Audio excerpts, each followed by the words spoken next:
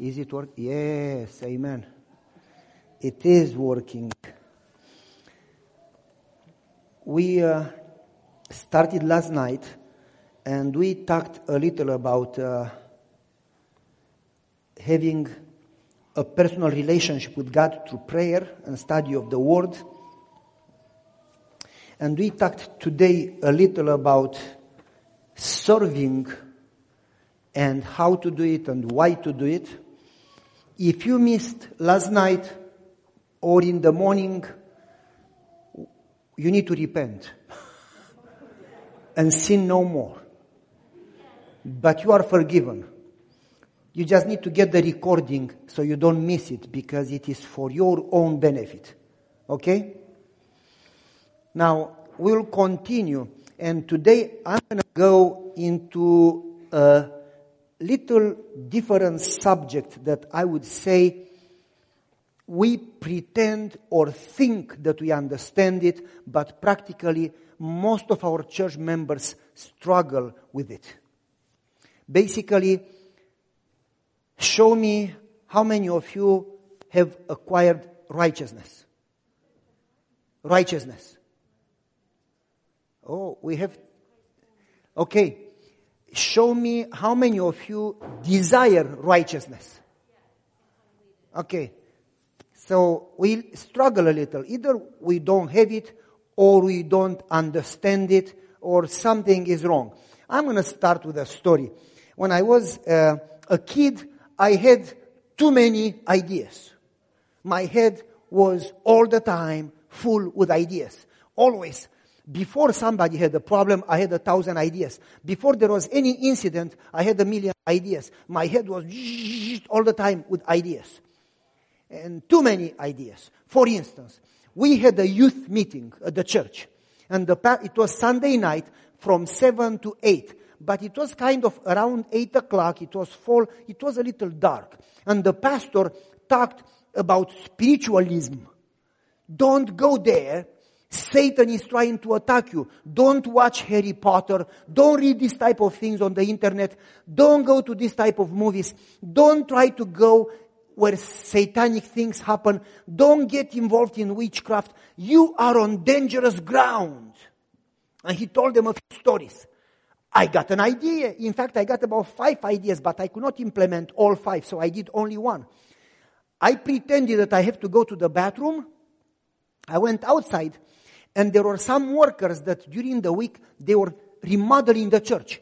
So I got 1 2x4, and then I got another 2x4. I cut it in 2, and I put 2 hands to the main 2x4. And then I got another 2x4. I put 2 legs.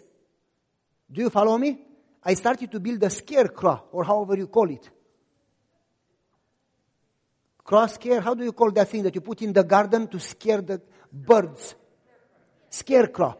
And I built one, and then I dressed in the workers' work clothes, and then I put a hat, and then I put a screw on the 2x4 behind the neck, and then I put a fishing line around the screw, and over the path that would go into the church, there was an old tree.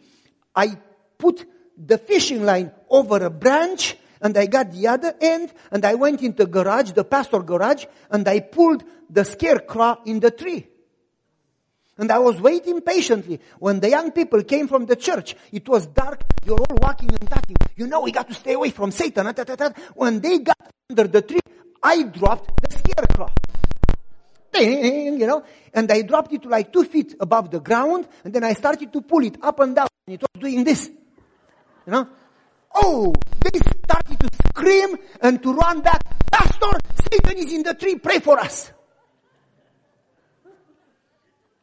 I got ideas. They were in the nature camping with the pastor, the whole youth group, and we were there from Friday through Sunday. And he talked about prayer. And I got an idea. Somebody told me that if you close the muffler of the car, the engine would not run for too long. So we ate corn. And after we finished eating corn, I took the cob from the corn and I got it in the pastor's muffler, in the car muffler. And Sunday night, let's go home. And we got in the cars, and then the pastor started the car, and he drove, and the car died. And he tried, and he tried, and he tried, and he tried, and the car would not start. And they all came around and got the hood up, and they looked around, and nothing worked. And I came there, I said, have you prayed about it? And they said, no, we didn't think about it. I said, you better do. They got around the car, they prayed. Meanwhile, I went and I pulled the corn cob out, and I said, now after you pray, try again. They tried, and the car started. And they said, miracle! And one of the young people didn't close his eyes during the prayer. And he told the pastor that he saw me pulling the corn cob. Oh, the pastor got so angry. You will never change. You will never. You did it in the church. You did it there. You do it all the time. I did it every day. My mom would get a phone call or 2 or 10. My mom got gray hair right away because of me. And everybody said that I am crazy, and it's wonderful to be crazy, because if they think that you are crazy, you can get away with stuff. He is crazy, So basically, I had too many ideas, and everybody would call my mom and say, he will never change. He will never change. He is crazy. Have you ever heard that? You will never change. You can try really hard. You will never change. How do you change? How do you experience real growth? Visible, real growth.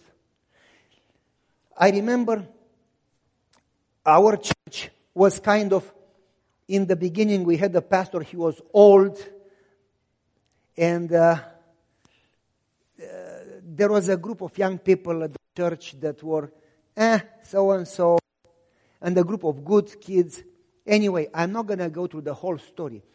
But my friend and I started to pray. And then the piano player, the girl, she joined us in prayer. And then eventually more and more young people. And then we got a group of young people praying together. And a family came to me and said, I know you pray together and you study together. Our daughter has left the church. Would you pray for her? Now it happens that I knew that family since I was a child, and our parents grew up together, and our grandparents grew up together. So I said, sure, I will pray for her. I started to pray for her, but they warned me, do not call her and invite her to the church, because she will hang up and she will never talk to you again. So I started to pray for her. And I prayed and I prayed and I prayed for wisdom, what to do. And God inspired me to dig up a little, and I learned that she loves mountains. And I called her. I said, hey, good morning. Good morning. She says, who is there? I said, I am your most vicious enemy. She said, what? If I would tell her I am your friend from the church, she would have hung up, I said, I am your enemy. Who are you? I just told you, your enemy. What do you want? To make your life miserable. She was in shock. She says, you cannot do that. I said, oh yes. Over the telephone, I can make it in a second. How do you do that? Do you like mountains? Yes. Well, I can beat you in mountains. You cannot beat me. I already did. She said, how do you know? How many mountains have you been into? Oh, it's like most in Romania. I've been on all of them. Every path, every cabin. You cannot say one that I have not been on. That's impossible. I said, try. Should tell me one, I have pictures, and I can tell you stories, and I can describe it. Should tell me another one, I said, I can beat you. And then I said, what is the most courageous thing you have done in the mountains? This. I said, that's nothing. What have you done? I said, you remember the cross at the Caraiman? Yes. Did you go there? Yes. How did you go? On the path. Well, I went on the vertical wall. She was like, what? Yep. 2,000 meters. Without a rope. Without any rope, She says, it's impossible, you are crazy. I said, we agree with that. Everybody knows that I am crazy, no argument. She says, you have not done it. Yes, I told you that I can make your life miserable today. I can beat you in mountains. And then I said, in fact, this is what I have done there. We were in mountains, and I had ski shoes, boots, and they didn't have holes and shoes. They had hooks and shoelaces. And I fell of the mountain from that vertical wall. And you see the cars so small at the bottom. I would have died, but my hook from my boot got caught in the hook from my friend's boot, and I was hanging with my head down like a pendulum in a shoe hook. And I have witnesses, 23 young people and the pastor. And she says, "You are crazy. You do beat me in the mountains." I told you. And I said, "I'm going to challenge you to go with me in the mountains." We go a whole group, and we go in the most difficult places. She says, "No, I'm not coming. You get together and you sing Kumbaya and you pray, and I don't need any of that baloney." I said, "Yes, we do. We get together and we pray and we sing, but this is the deal. You go into your tent, and but you are going to invite me to join your prayer group." I said, "No, never in the world. I'm going to beg you to stay away from us." If you ask them to come, they say no. But if you tell them to stay away, they, "Oh, please, can I come?" So you say, "Okay. I'm going to beg you to stay away." Why? Because you are bad news. You drink, you smoke, you are into men, you do all the crazy stuff. I don't want you that are unclean to get close to our clean people. You are going to teach our young people all stupid, evil stuff. Please stay away. She says, "You sure you don't invite me to your prayer groups?" "Absolutely, I promise. In fact, if you come, I'm going to chase you away." She says, "Okay, I'm coming." She came to the mountains. I didn't invite her. I just moved the fire pit in front of her tent, and we started to sing Kumbaya. And she came out and she says, "You told me that you..." I said, "Get inside and leave us alone." "But you are singing at my tent and I can hear you." "Well, what do you want me to do? Stop singing?" "I never promised you that I will stop singing. I just promised you that I don't invite you. Get back inside and leave us alone to pray." She went inside. She came back out. "I put 2 pillows on my head and I can still hear you preaching. I hate you and your church." I said, "I don't like you either. Go back inside." She moved the tent. I went and helped her to install the tent far away. And then we moved the fire pit again in front of her tent. And we kept singing. And eventually, I told them stories about Mary, about Rahab, the woman at the well. You follow me? Eventually she came out and she says, "This is all a lie. I have tried. I prayed and I tried really hard and I never changed. It's all a lie. Nobody changes. People just are fake. I know how parents are at home. In the church they are saints. In home they fight. Nobody changes. It's all a lie. Change and growth, it's impossible." I said, "You are right. I agree with you." "Then why do you teach them that it's possible?" I didn't. You don't listen. You are deaf. She says, "Yes, you said." I said that we cannot do it. And you said that we cannot do it. We agree. I said that God does it. "Oh, that's a theory, but how do you do it?" I said, "You don't. God does it." But what do you do?" "Nothing. You just get to know God." "That's impossible." I said, "Well, sit down. Let me explain it to you." And we talked. When he got back home, she got baptized. She's a dentist. And she's a faithful Christian. Is it possible? How do you do it? How do you do it? How do you do it? Is it right and fair? Think about it. Is it right and fair that the woman at the well, a prostitute, who slept with all the men from the village, and Abraham, who was a righteous man, and sacrificed all his life and all his riches for God, and he left everything, he sacrificed even his son, they both will be saved? I mean, this lady, she's dirty, and this man, he's righteous. They both go to heaven. Is that fair? Is it fair that the thief on the cross did nothing good? He was a rapist and he was a killer, and he goes to heaven. And Isaiah, a prophet who was killed because he was a prophet, they both go to heaven. Is it fair? Is it fair that I run for the Lord and sacrifice my life and you do nothing and we both go to heaven? I don't like you anymore. Is it fair? Do you understand what I am trying to say? Is it fair that this guy worked the whole day and the other guy came in the 11th hour and they got the same salary? Is that fair? Salvation is not based on fairness or how much you work. Salvation is when Jesus lives in you, regardless who you are. You are not saved because of what you do, but because of who lives in you. Do you hear me? How do you get righteousness? In fact, if I go to a Greek grammar lesson with you, righteousness can be translated in deeds or relationships in the Bible. And every time it says that you should be righteous, the word used refers to relationship, never to deeds. So nobody could brag with it. Salvation, righteousness refers to relationship, not to deeds. Did you hear what I said? I can prove it to you. I can prove it to the Greek grammar that you cannot even argue. I can put the word on the screen and close your mouth and that's it. Doesn't even refer to the deeds. It refers to a perfect, not life, but a perfect relationship. Eternal life is to know God, is not to do. And so, how do you acquire righteousness? How do you acquire righteousness? I want you to just for a second. Now I know what happened. I was trying to put here some. Now it should work. Okay. I want you to, for a second, think about this. The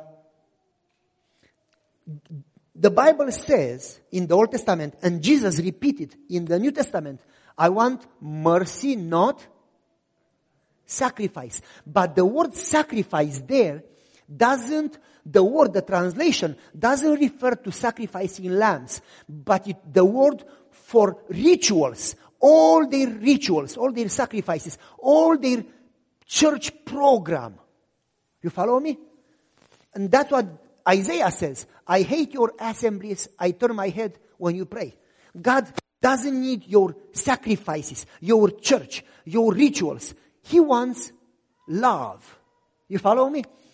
I'm going to go a little to give you an example of how to acquire righteousness. Abraham did what? Believed. What is belief? Belief is not, I said in the morning, to believe somebody's word. I said in the morning, if I tell my wife, I'm in my room with 2 girls, if she believed me, we would be in trouble. She doesn't believe me. She says, you are a joker. If somebody tells my wife, I saw him with a girl on the street, my wife says, I know him. If you told me that he lost his temper, I would believe you. If you told me that he came late for the meeting, I would believe you. But when you tell me that he was with a girl, you can do whatever you want. I will never believe you. I know this guy. You follow me? My wife would not believe me if I say I'm with a girl. Now if I give, Dana, I tell you, she doesn't believe is not to take somebody's word. She says, I don't take your word because I know you. The word faith is translated from Greek through 2 words. 2 words. One is trust and one is relationship. And to have faith means to trust somebody so much that whatever happens, it cannot shake you. And how do you trust somebody? You trust somebody when you know them. And when you know them well, you know they are trustworthy or they are not trustworthy. That's how you trust somebody, when you have a good, continual, profound relationship with them. And so Abraham trusted God. I want you to think about Hebrews chapter 3. It says Israel perished in the wilderness because of unbelief. What was unbelief? That they didn't do good deeds, that there were giants in Jericho, that there were walls at Jericho, that they were sinners. Was that the cause that they lost the promised land? That they were not perfect yet? Was that the cause? What was the cause? Ellen White says they didn't trust their God that He is able to save them. What was the problem? They didn't trust. When you pray, do you trust, when you say, Lord, forgive me, do you trust that in that moment you are forgiven? To the point that in great controversy in chapter 43 or 44, she says, when we pray for forgiveness, we should not only trust, but rejoice that we are forgiven. Not only that you say, Lord, forgive me, but then you get up and you start jumping, dancing a holy dance, screaming, whistling, and saying, I am forgiven. And somebody will say, how do you know? You say, I know Jesus and I trust him. You follow me? I know him. I know that he loved me. And I know that he said, if you confess, you are forgiven. I confess, I am forgiven. But how do you know? I don't need to know. I don't need to see. I don't need to hear. I don't need to feel. I don't need to deserve. I trust him. I know him enough to know that he forgave me. You follow me? Hebrews chapter 3 says, they perished because of their unbelief. And the Ellen White says, they perished because they didn't trust their God. People trust what they do and they don't trust what God does. Isn't that strange? We doubt our God. And we say we trust him, but then we don't feel secure.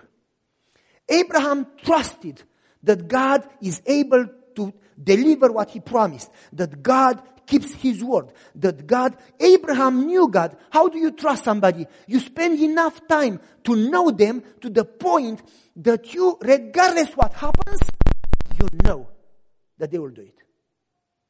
And whatever you go through, you have peace because you know them. You follow me?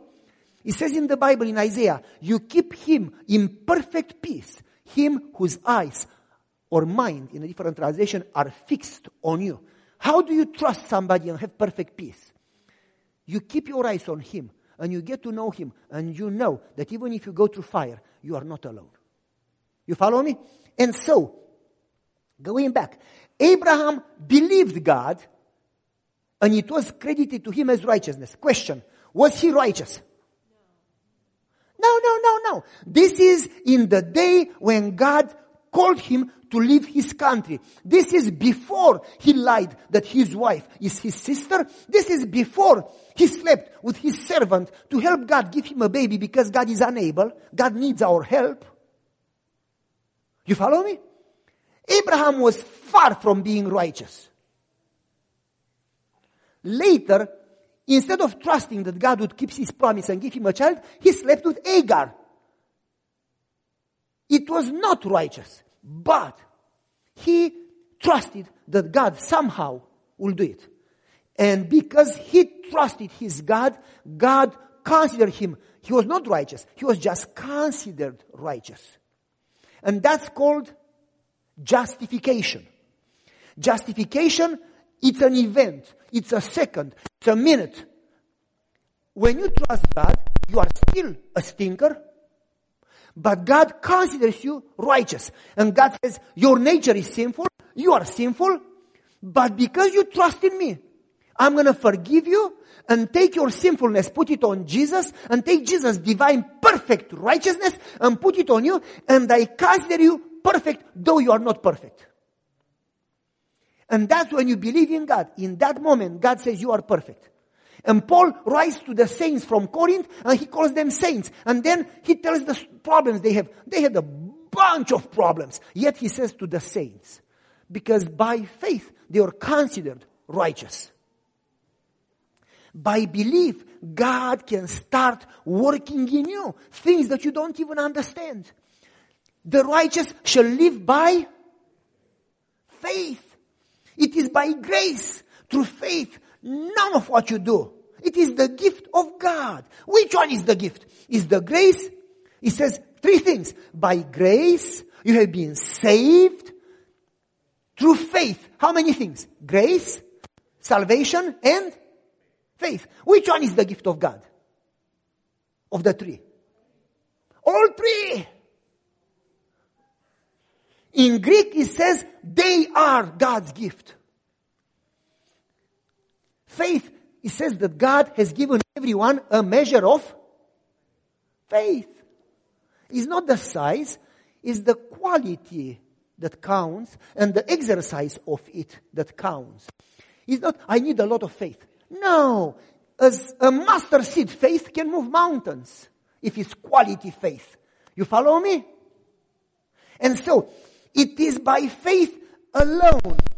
It's by grace alone.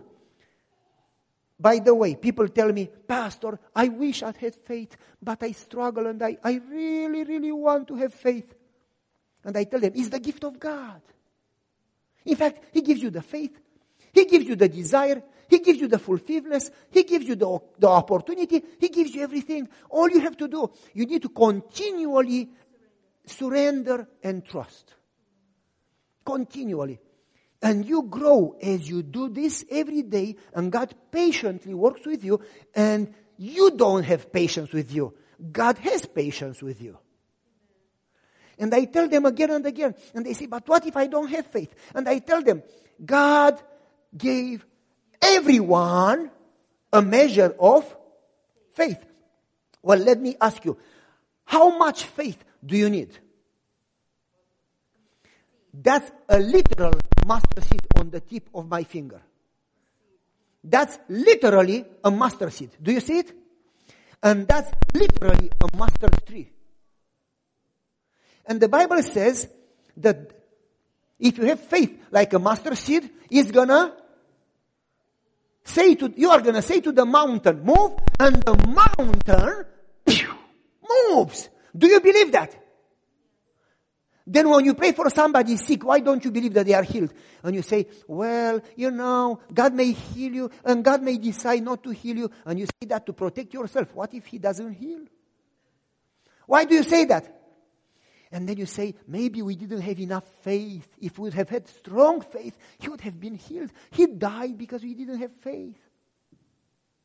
We confuse faith with works. The person doesn't get healed because you had faith or you didn't have faith. The person doesn't get healed because God says what He said to Paul, my grace is sufficient. What He said to Moses, stop insisting, you will die. You don't go in the country. God said to John the Baptist, you will be beheaded in prison. God said to Paul, you will be beheaded. He said to Peter, you will be crucified. So many people that died is not because they didn't have faith, but because God has a plan that we don't understand. Your faith doesn't have power in itself to save you. Faith is not a goal, an abracadabra formula, and if you have it, God has no choice but to save you. Or to do whatever you ask because you have faith. Your faith, it's a profound relationship where you know God and trust in Him, not because what He does, but because who He is. You don't trust in Him, have faith. So He will do what you ask. You trust in Him, so you trust when He does what He wants. Did you hear what I said?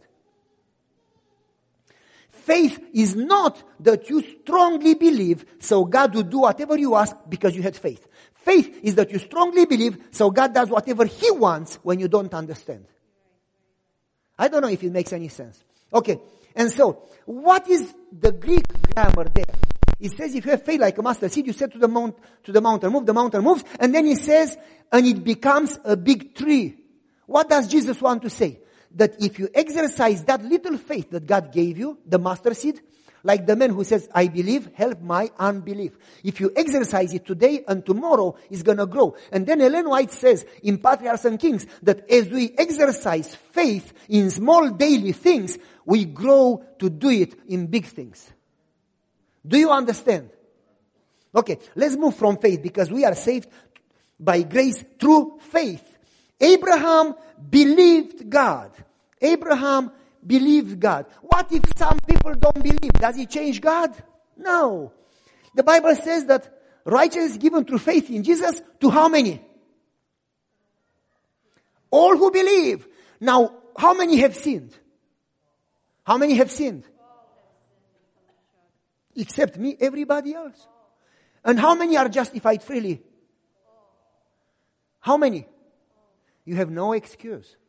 Everybody can be justified by faith. Everybody. Now listen, how do you do that practically? Righteousness is in Jesus. Righteousness is in Jesus. is not in what you do, is not in how much you believe. It is who you know. It's a matter of relationship. I want to explain a little how that works. God took Abraham. Abraham was 75 years old. And God told Abraham, you'll have so many children like the stars. Can you count the stars on the sky? Now, how many of you are 75? If God told you that you'll have millions of children, would you believe? Do you understand the picture?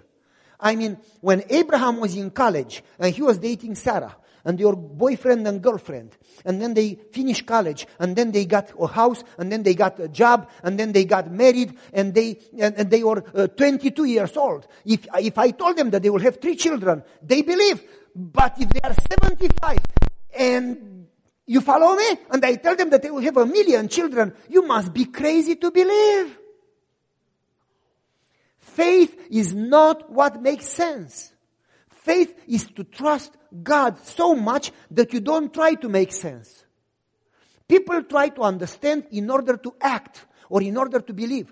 You'll never be able to understand God. When God talks to you, it is always crazy and it's impossible.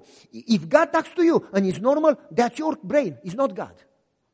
God never in the Bible told anybody something normal. Always when He talks, it's crazy. I mean, God told Joseph, I'm going to put you over your brothers and put him in prison, a slave. Is that normal or crazy? It's in the opposite direction. If God told you, I'm going to make you a prime minister and He makes you a slave, that doesn't make sense. It's crazy. If God told Moses, you are going to deliver my people and send him in the wilderness, that doesn't make sense. It's crazy. God told Joshua, take Jericho. This is how you do it. You walk around the walls. That's crazy. God told Jehoshaphat, go and confront these 6 kingdoms, 6 armies, and this is how you do it. You put the choir in front of the army. Do you want to sing in the choir? It's crazy. God told the prophet, throw the handle of the axe, the wood, on the water, and the iron is going to float. That's crazy. Do you understand what I am trying to say? Don't try. God told Abraham, you'll have a child. That's crazy. Don't try to understand God in order to believe and to obey. Because God's brain is bigger than yours and you'll never be able to understand, so you'll never obey. When God talks, you need to have such a relationship with Him that without understanding, regardless how crazy, you just do it. Because you know Him. Faith is not logic. Faith is not human understanding. Faith is not human merits. Faith is not human plans. Faith is relationship to the point that you trust something crazy. God told Abraham, sacrifice your child. Isn't that crazy? I want to say, not that God is crazy, but that God's wisdom doesn't make sense for our wisdom. God's wisdom is foolishness, and our wisdom is foolishness. Because we don't understand each other, because God's plans are far from our understanding. I'm trying to say, don't depend on your planning, wisdom, understanding, but depend on a profound relationship with your God. That's what I am trying to say. If you don't have a profound, real relationship with your God, you will never obey. You need to know Him so much that when He says something, you don't even need to understand. You don't even try to understand. When He says something, build an ark. You don't say, Lord, but this is crazy. Lord, but we don't have the money. Our church is small. We need to have a board meeting to plan. You don't. When God says something, you rejoice and do it. Not because you understand, but because you know Him. Do you follow me? Faith is based on such a strong relationship that you trust Him regardless. You don't even need to understand. And so, when was righteousness credited to Abraham?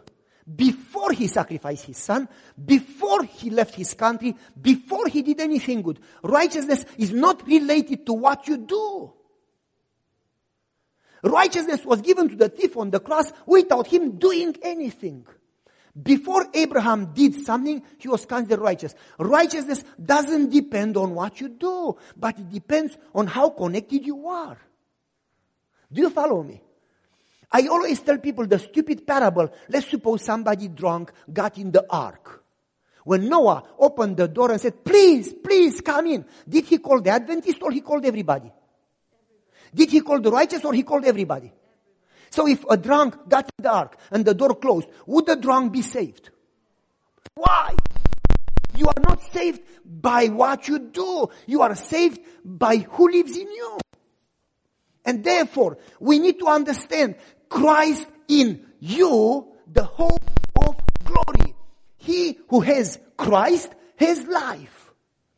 Therefore, we need to stop trying to do in order to feel good, in order to be saved. We need to start trying to know our God.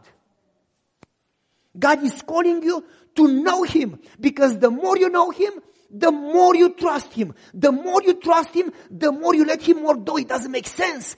The more you let Him work, the more He can transform you when you don't even know that He is working on you. You follow me? And the more you know Him, the more you love Him, and the more you love Him, the more you want Him, and the more you want Him, the closer you get to Him. God is calling you not to try to be saved, but to try to have a relationship. That's how you acquire righteousness. Therefore, prayer and study of the Word and reflection to God's character are essential. It's good to go to church. It's good to eat healthy. It's good to know the doctrines.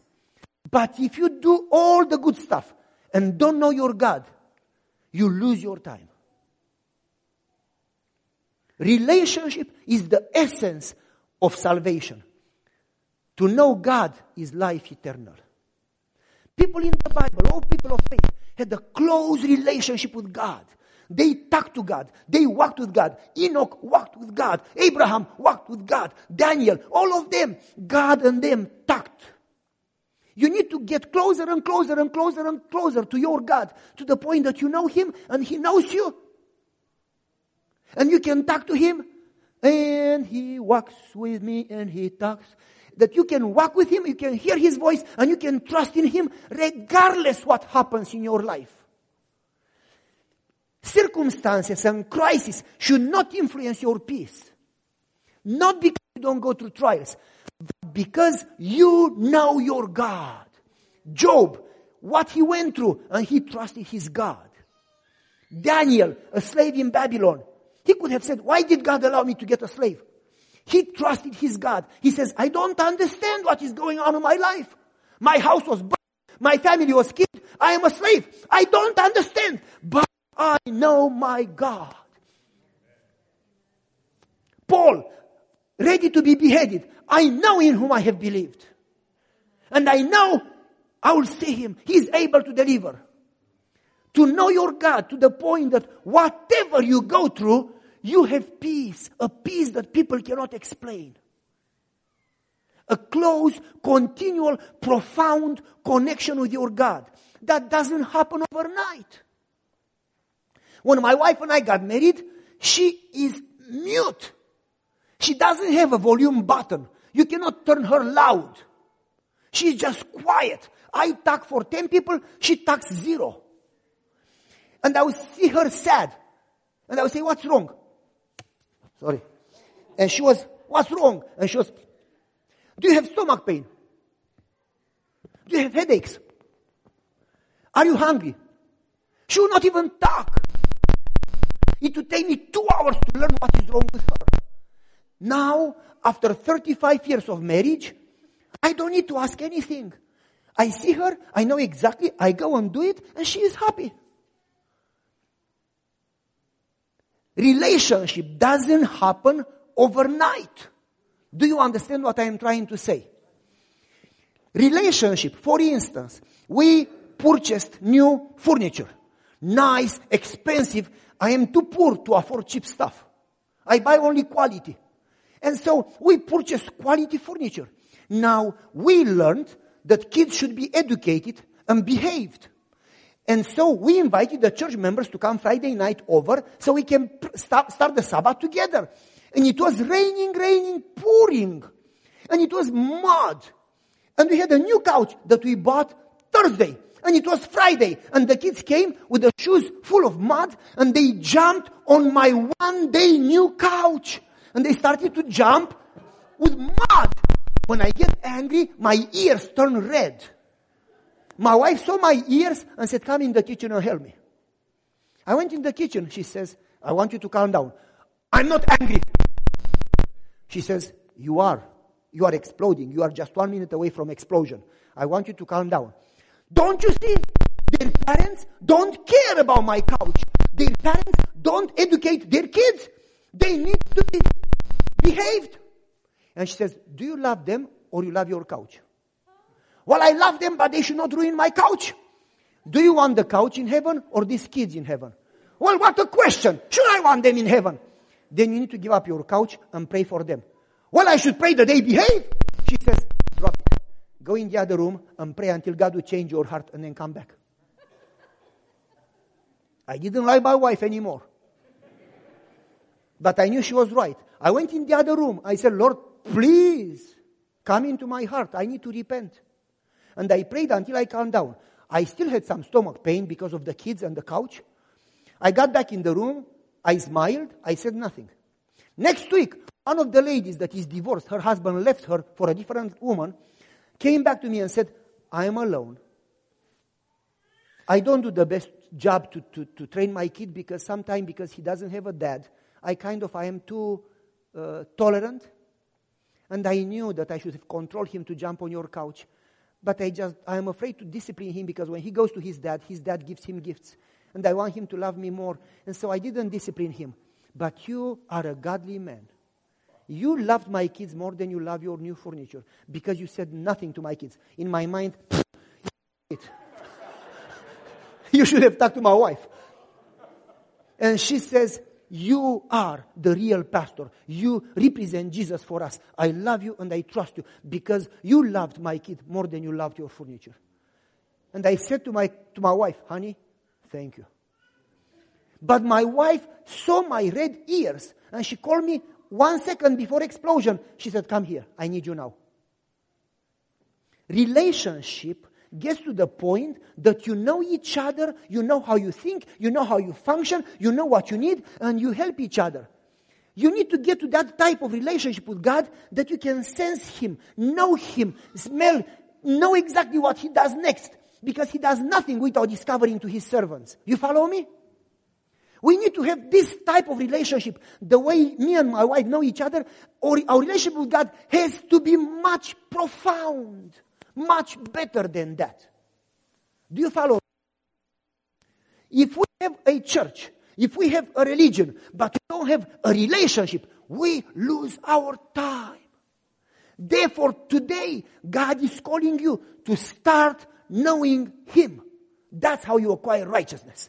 For instance, Abraham, God told him, when he was 75, you will have so many children like the stars. Abraham, if you were Abraham, you could have said, Lord, come on. Are you kidding me? I mean, I am 75. My wife is way past that age. It's impossible. Now think about it.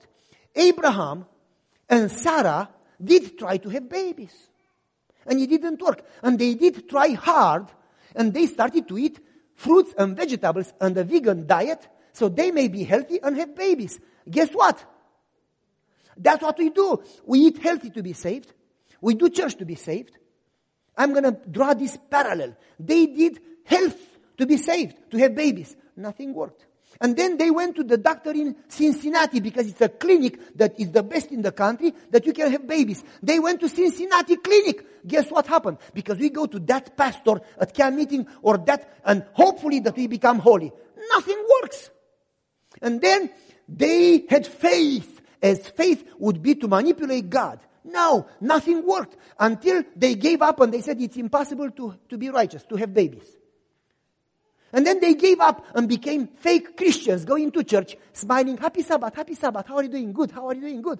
But they inside were consumed. Because they tried hard to acquire righteousness, to have babies, and they could not. And eventually they gave up and they said, it's impossible. As my friend that told me in the mountains, it's impossible. As my pastor that called my dad and my mom, he will never change. It's impossible. And they gave up to have babies because it's impossible. And God didn't give them babies when they were 22. He gave them babies when they were 100. Why? Because God will never do it when you think that you can do it. And God would wait until you know that you cannot do it, so you know that it was Him and you have no merit whatsoever. It's a gift. Do you follow me? There is nothing that you can do to help God to save you. Do you understand? And so, Abraham and Sarah, think about it, was fully convinced that whatever God promised, He is able to do it. Fully convinced that when God says you'll have a baby, I don't care. I'm 100 years old. I will have a baby. Think about it. Think about it. Think about it. Abraham is 75 when God talks to him.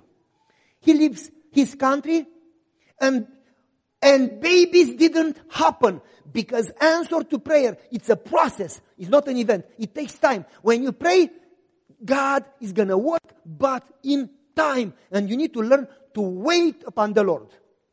Abraham left his country. 11 years later, still didn't have babies. So what he did, he slept with Hagar. That's what we do. We try to help God. That's a no. You should never try to help God acquire righteousness. That's what people do. The Bible says, because they didn't know God's righteousness, they try to acquire their own righteousness. People don't understand God's righteousness, so they try to do it in their own. You should never do that. That's paganism. Hello? What did I say? We try to replace God with paganism or Catholicism. Now we should love pagans and we should love Catholics. But we try to replace God with one of the two extremes.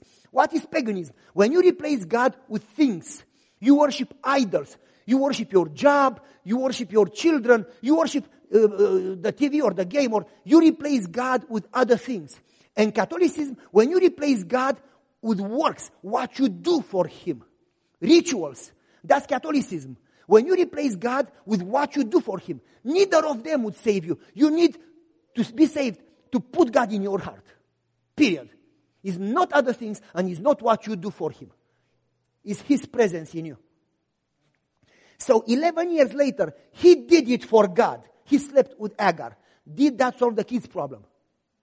No. And then, think about it.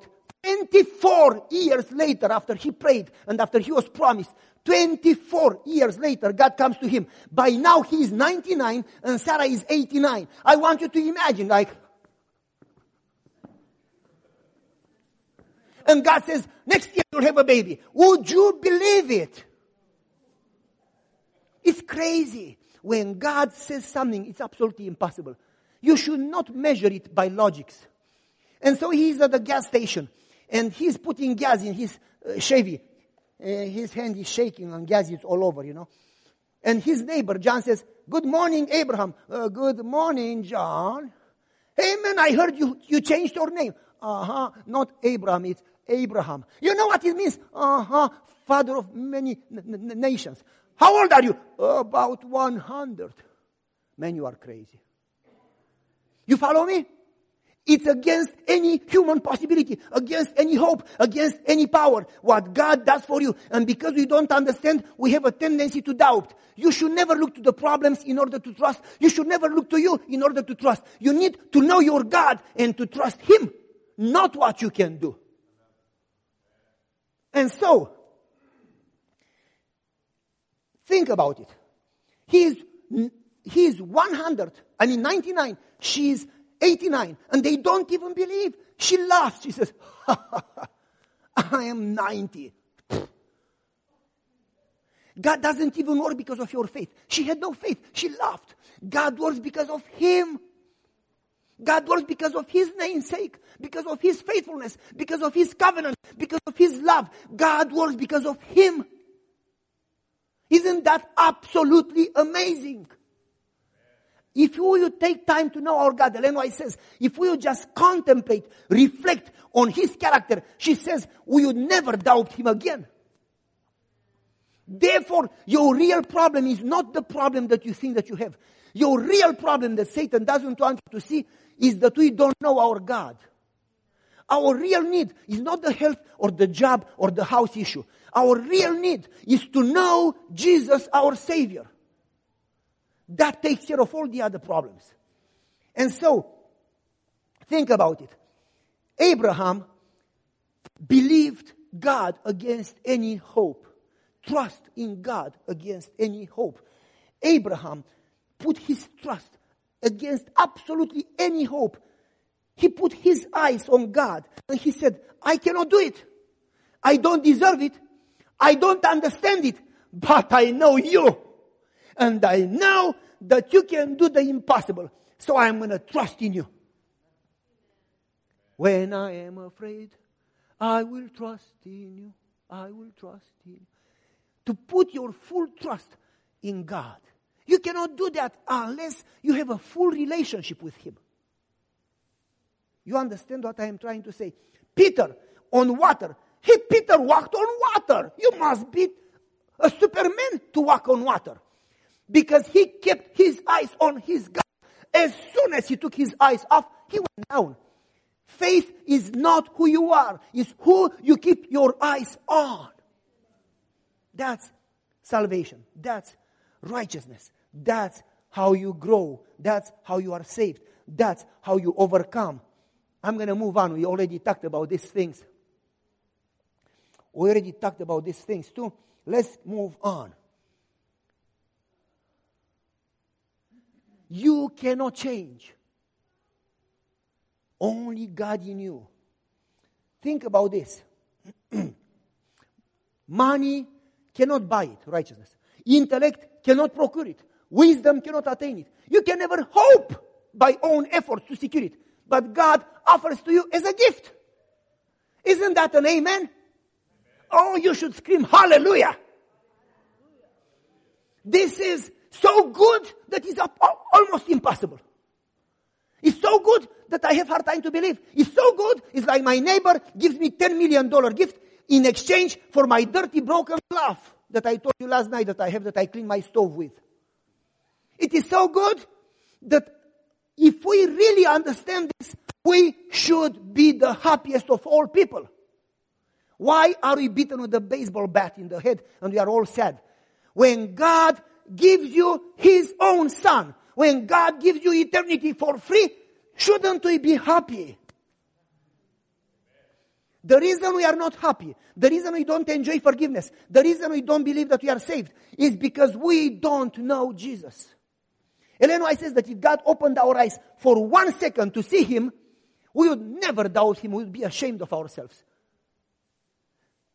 Why did the prophet Elijah, it was Elijah or Elisha, saw the Syrian army and the angels' army, and his servant didn't see the angels' army? Because people that have a continual connection with God, they sense God, they hear God, they talk to God. And that comes in time based on profound relationship. Therefore, you need to start somewhere. And God is calling you to start today. Don't start with big things. Start with 15 minutes of prayer and Bible study. But then increase it. And then increase it again. And then increase it again. And don't worry about how it will happen. None of your business. You just seek God's presence. You just seek to know Him. You just say, Lord, make me thirsty for you. Make me hungry for you. I want you. I'm not going to ask for healing. I need healing, but I'm not going to ask for a job. I need a job. Please, if you want, give me the job. But what I'm going to ask is one thing and only one. I desire one thing from the Lord. I want to live in your presence forever. I want to know you. I want to love you. I want you to discover yourself to me. Please, you can take my life, you can take my job, you can take my house, you can take my bank account. I don't care. You can take my junk car. You take it all. But help me to know you. When you really want to know Him, He is going to start making Himself known to you. Make it the reason for your life. Make it the goal of your life. I want to know Jesus. And God promised, if you seek me with all your heart, I will let myself be found. And God will keep His word. Don't expect that you'll see Him right away because you'll be consumed. He's going to put you in a cave and cover you, and He's going to let you see a drop. But then, He's going to let you next time see more. And then, He's going to let you see even more. And the closer you get to Him, the more you'll know Him. But you need to start somewhere. You don't start with calculus. You start with 1 + 1. But you keep growing. You follow me? Okay, we need to finish.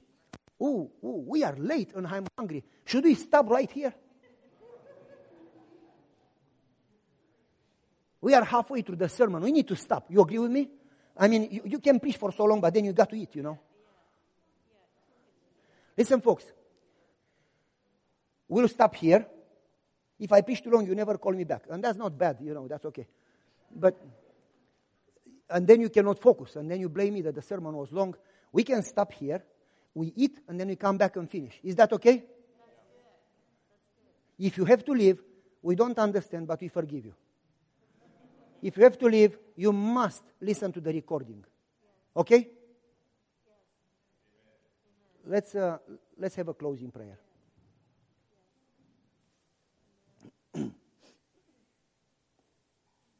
Father in heaven, oh, what a privilege that the God of the universe, the Holy One, the Creator, would want to have a relationship with me and you. How could we even wrap our mind around it? Nevertheless, you want us to know you, and you want to move in our hearts and to dwell in us and us to dwell in you. Lord, thank you. Help us understand. Help us desire it. Help us go crazy of happiness. And help us know you. We pray in Jesus' precious name, and only in His merits we pray. And believe in you. Thank you, Lord. Amen.